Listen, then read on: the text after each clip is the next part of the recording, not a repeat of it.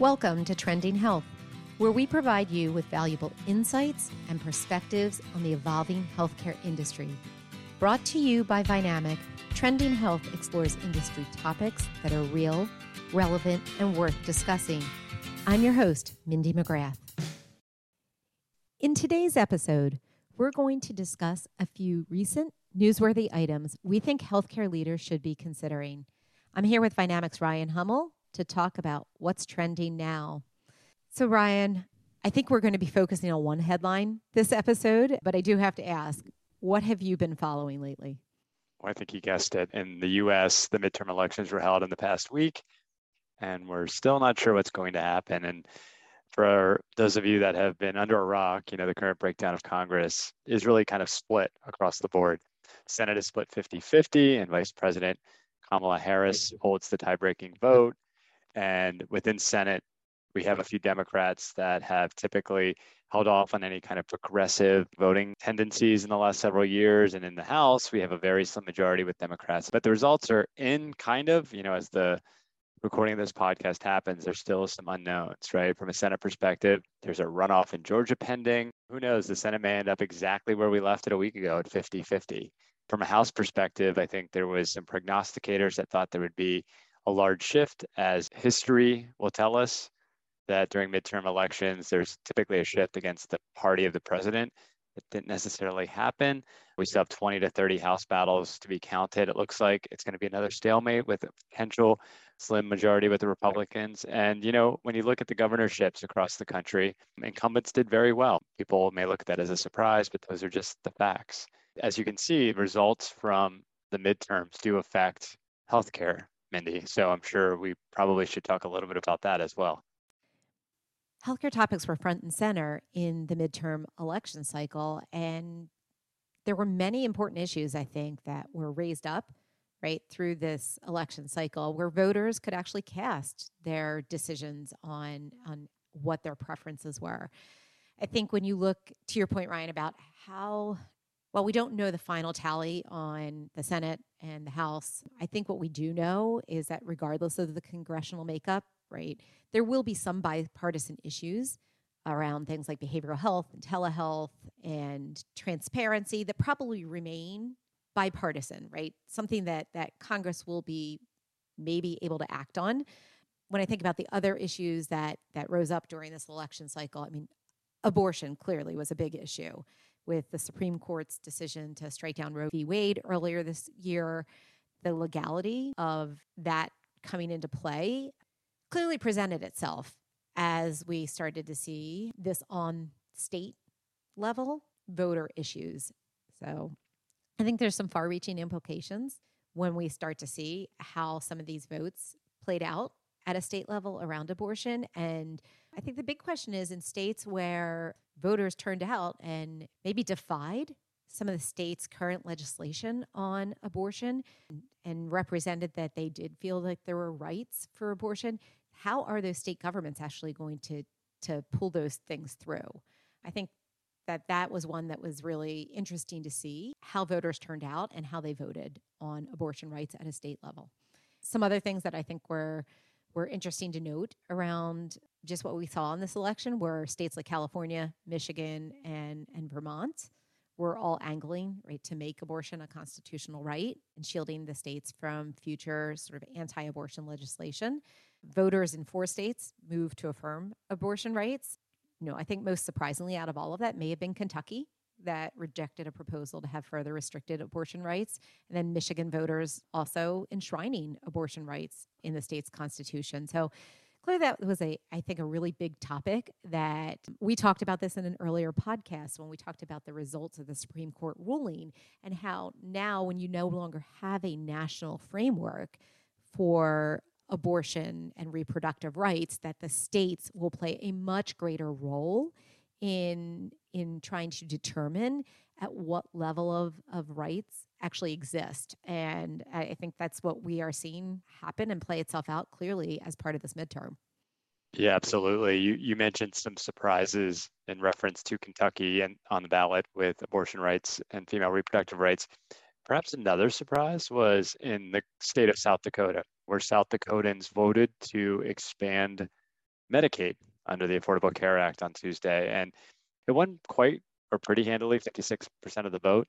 And they've been voting on that a lot in South Dakota, but this enshrines it a little bit. There are something like 10 to 15,000 folks that don't have health care, but this will allow 40,000 people to gain access of Medicaid when it takes into effect in July of 2023. And I mentioned this is not kind of like Groundhog Day in South Dakota. I think 6 times before this election day, voters in the state had weighed in directly, and they're undefeated. 6 times the ballot measure has passed. So this undefeated streak has now reached 7 wins at this passage. And I say surprising for folks outside of South Dakota who think of it as a very conservative state.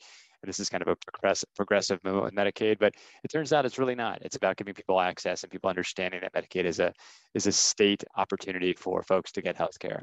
And this summer, we talked a lot about the Inflation Reduction Act. And if the House is taken over by Republicans, we can predict that will be challenged, and it will unlikely be repealed because Joe Biden is still in office. There are going to be aspects of this that are going to be picked apart.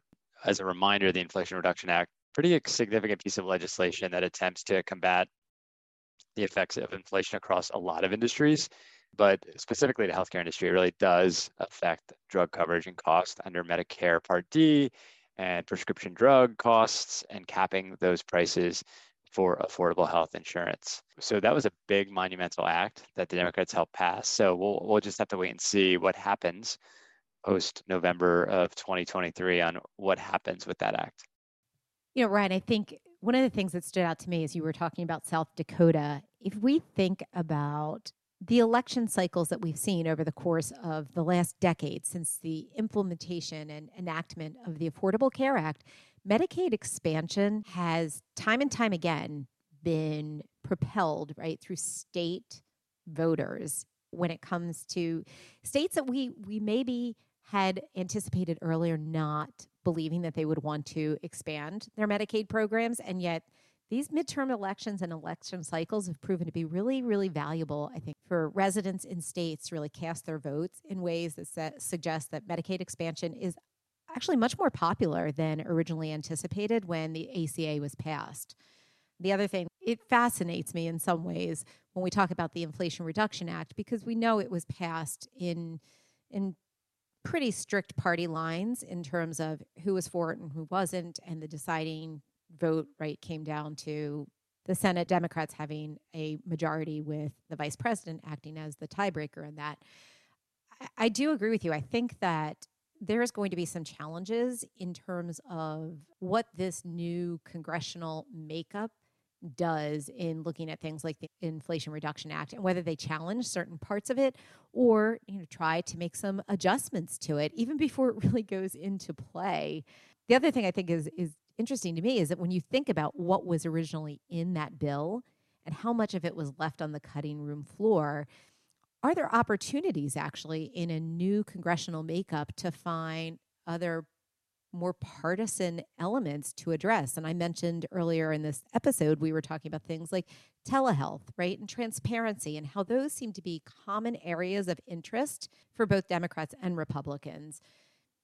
Part of the Inflation Reduction Act also focuses on Medicare negotiations with pharmaceutical manufacturers on drug prices in Part D and Part B. Drug pricing has been a common bond for both Democrats and Republicans alike. I think the conversation was how to go about addressing it has always been where the difference is. So while there is still a little bit of uncertainty in how these parties kind of shape Congress, there does still, I'm going to be a little bit hopeful and maybe more pragmatic to think that there are some opportunities here to still find some elements on the healthcare agenda that can be addressed and passed in a way that is beneficial, right, to addressing some of those big concerns that have resided in the healthcare industry for some time. I think you're right. I think, timing is everything in any industry, but especially in government. It was an election year, a hotly contested midterm sect of time. And so a lot of things were getting pushed through this summer as folks were campaigning to be reelected. And so that may or may not change the votes. So I think you're right when it comes to folks voting a certain way, seeing how the elections play out, and then maybe recognizing that maybe that's what the people wanted as a representative of the people. So I agree that we shouldn't take what we think conventional wisdom tells us on overturning things or repealing things as fact until we actually see it go down. So I think it's a really good point. We talk about this a lot. I think that it's important to stay abreast of this information as well, because amongst the headlines, what gets buried kind of is this idea of COVID, and it still exists. And there continues to be approximately 350 people dying per day in the United States from COVID-19, on top of a very large influx of children with RSV in the US. So hospitals are getting filled already. It's only mid-November, and funds are still being earmarked to support surveillance and treatment. It should be noted, however, that deaths from COVID are down significantly. I just saw World Health Organization say it's down 90% globally year over year. So a lot of the vaccinations are taking hold, and we're seeing less deaths, but there's not no deaths. And we're seeing a consistent plateau of about 350 every day in the United States. And, another potential prediction is that Republicans may look at healthcare affordability and coverage issues, because we've seen small business being hit hard by the pandemic and inflation. It's a very weird, paradoxical economy that we're in, where unemployment is very low, inflation is very high. The pandemic is hitting small businesses. There's a lot of layoffs in healthcare technology and in technology in general. So this could be a benefit for expanding healthcare access to those that are not covered by commercial plans. So there's so much to stay on top of in this world, especially with the election. We've talked a little bit more about the federal government and what's going on at a congressional level. Let's talk a little bit about states, because I think they often get overlooked when we talk about election results, and what a critical role that states play in some major pieces of legislation that have been in place for a while. You mentioned Medicaid expansion, how that ties to the Affordable Care Act. We've talked a little bit about the agenda of President Biden to really try to expand access, right, and protections for individuals. One of the things that I think about that we often don't recognize is what happens when things change at a state level, and how that has a determining factor on parts of the Affordable Care Act, such as insurance marketplaces. And where are the efforts, right, to ensure that those marketplaces that have now been in place for many years now remain viable, and how states, their governors and state legislations make some pretty critical determinations on what and how that shows up. And elections can be pretty disruptive when we talk about stabilizing some of those elements of the ACA. If you look across the nation, whether it's Kansas reelecting its Democratic governor, Pennsylvania staying Democratic, I don't think we're going to see much changes insofar as like capping things, because either the incumbent governor has won, there were not actually many governors that would be unseated, and some of the state legislators have actually flipped from Republican to Democrat. So it's interesting. We'll have to keep our eye on it, but I don't know if that's going to be as big of a shift as we think. Right. And I think governors, we talk about the role that they play, and it's been pretty set, right, in terms of governorships in different states. And I think states that have gone down the path of either having their own marketplaces and or deciding to expand Medicaid have already gone in that direction. To pull that back would be, I think, an extremely difficult thing to do. Not that it's not possible, but I do think that just a nod to state results, right, and how states play such an important role in healthcare. And I think we oftentimes don't maybe give that the recognition that it deserves when we're talking about election outcomes. Agree. I think as we sum this all up and start to think about what lies ahead, healthcare and the healthcare agenda still remain, I think, a top priority for many. The perspective on what to do about some of these issues, I think, still looms pretty large.